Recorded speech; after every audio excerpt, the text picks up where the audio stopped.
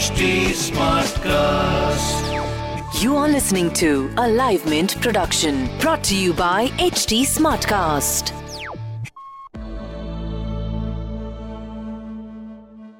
Hello and welcome to Mint. I am Nasreen Sultana and this is All Things Markets.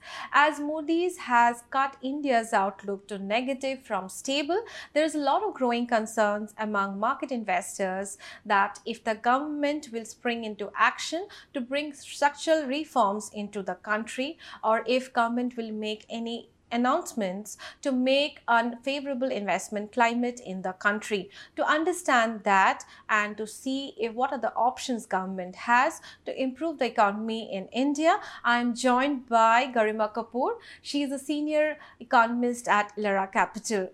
So Garima, welcome to the show.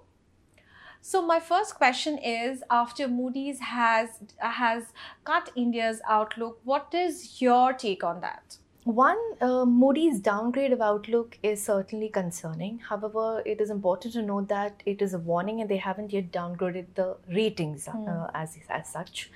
Notwithstanding that, one should be, I think, quite aware of the fact that the economic slowdown is quite pervasive and it is quite, I should say, it is quite widespread across all sectors. But does that alter India's standing as, probably a country that can attract global capital? I don't think so, for a few reasons. The first is that globally you have nearly $12 to $13 trillion worth of assets which are trading in negative yield. So the chase for yields remains intact. Secondly, after the recent sharp correction in the Indian markets, a lot of value has started to emerge in equity space. So if you look at the mid-cap index, Nifty Mid-Cap 100, you will see the stocks which are basically trading at a PE less than 15, or about 34% of the stocks in the 100 Nifty Mid-Cap index are at basically trading below PE of below 15. The same percentage you have seen that kind of percentage as far as in FY14. That means a lot of value, genuine value is emerging in mid-cap space. The other thing I would say, Nasreen, that is emerging is what is critical is that government is very firm on its, on its probably objective of undertaking reforms. And you have seen that with corporate tax cut. With DTC, that a direct tax code likely to be adopted in the budget, you will see further second round of reforms being ushered in. So I would not really be worried in terms of India not being able to attract enough global capital after the recent revision of Moody's. In fact, in the month of November itself, India has seen a FI inflow about 1.3 billion in equities. So I would say yes, I would look at it as probably with a word of caution, but it does not alter significantly how India is positioned among other global emerging market peers. Sure. But if I look at the other macro data like an IIP number or your other industrial sector numbers, every data is kind of indicating a slowdown. We are aware of the slowdown, but it is going to, it's probably a steady slowdown. Do you think the slowdown is going to continue for 4 more quarters to come by? See, a large part of slowdown that you're witnessing now is a collateral outcome of what has been undertaken in this economy in terms of policy measures over the last 3 years. So reforms in terms of insolvency, bankruptcy code, GST, or for that matter demonetization, which led to large squeeze in cash in various parts of the country, has been having its ripple effect on the economy. So one, that is a strategic part. Not to forget, currently, a lot of capital in the country is locked in insolvency proceedings. You have about 2,500 companies that have filed for insolvency resolution. That means a capital which could have been used for productive outcomes is actually remaining locked, because which you're seeing a squeeze in the system. Third, your lending channels, especially on the non-banking channels, continue to remain quite squeezed even today.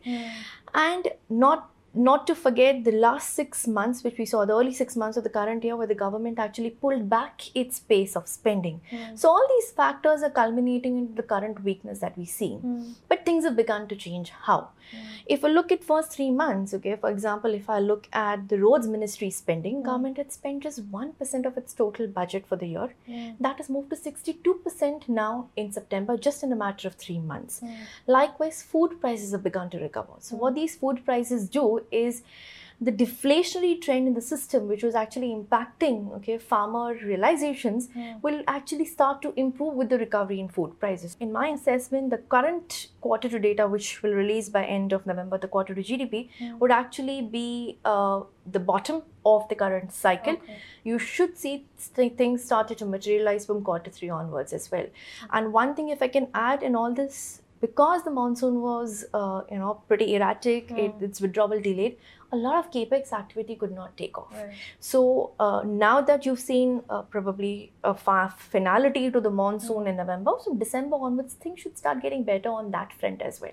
Your wages in rural India and farmer realizations are nowhere likely to be what they used to be 5-6 years ago.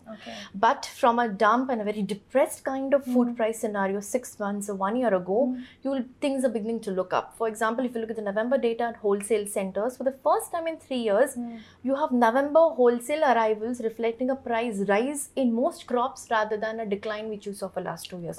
This itself to me is a welcome sign. So are you very confident that probably we are kind of at the last cycle of the downturn?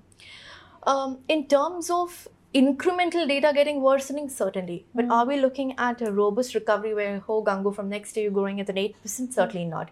Because a large part of collateral effect, as I mentioned, of the measures which are more structural in nature, I mentioned IBC, I mentioned your DeMon, GST, will continue to play out. And unless and until government is able to undertake large-scale capex, you will continue to see some bit of sluggish growth because private investment demand remains quite subdued. So how do you get out of this, entire puzzle? To me, the way to get out of it is to basically government being able to find fresh capital. Now, there were talks of government wanting to raise dollar bonds. Clearly, there are more risks to that. But if you ask me, if the government can undertake 2-3 good strategic divestments in next 6 to 7 month horizon and probably get in some fresh capital which they can spend, I think some bit of slowdown should start correcting. And hence incrementally you will see data improving. Of course, not to the level as you were 2-3 years ago, but not as bad as last 6 months were for sure. You think that it's all gloom and doom for Indian economy? I understand you have different timelines for different growth sectors that you have mentioned. But for investors who are keen on investing in India, what is the growth factors that they should be looking at, and if it is positive from probably 6 months as you just mentioned? See, the biggest trigger one should now be looking forward to, I will say, budget. Because having not done anything significant for past 6 months and not being able to take any significant policy decision, the government sprung into action from September onwards, and after that there have been series of announcements from the government point of view. We heard that the consultation of the government with various industry bodies, with various industry players has been very high, and right now the budget related discussions have already started. And that means the government is already trying to probably realign its priorities of what it should be doing. If at all income tax cuts because of DTC are onboarded in the budget, and there are genuinely changes in LTCG which are coming, you're already hearing of dividend distribution tax being moved from investors to, let's say, they're saying from companies to investors, then I think you should start seeing material change in sentiment coming around from March, April onwards. And critically, remember in all this thing, again, what will work is how well is government able to pace its divestment, because it's the first time ever after Mr. Shourie was a disinvestment minister during 2000-2001. For the first time, government is talking about strategic divestment, complete sell-off. And if the government is able to show its intent on that front, I think it will be a great signal to the investor community which is looking at India whether or not it has an appetite to change the current scenario. On that note, Garima, thanks a lot for that wonderful conversation. So Garima thinks that there are a lot of options for the government to improve the economic sentiment in the country. Remember, budget is not very far away. We are just 5 months away from Feb, and most likely the government is going to present the complete budget, the full budget in Feb. We'll keep an eye for that. That's all for now. For more details and updates, stay tuned. This was a Live Mint production brought to you by HT Smartcast. HT Smartcast.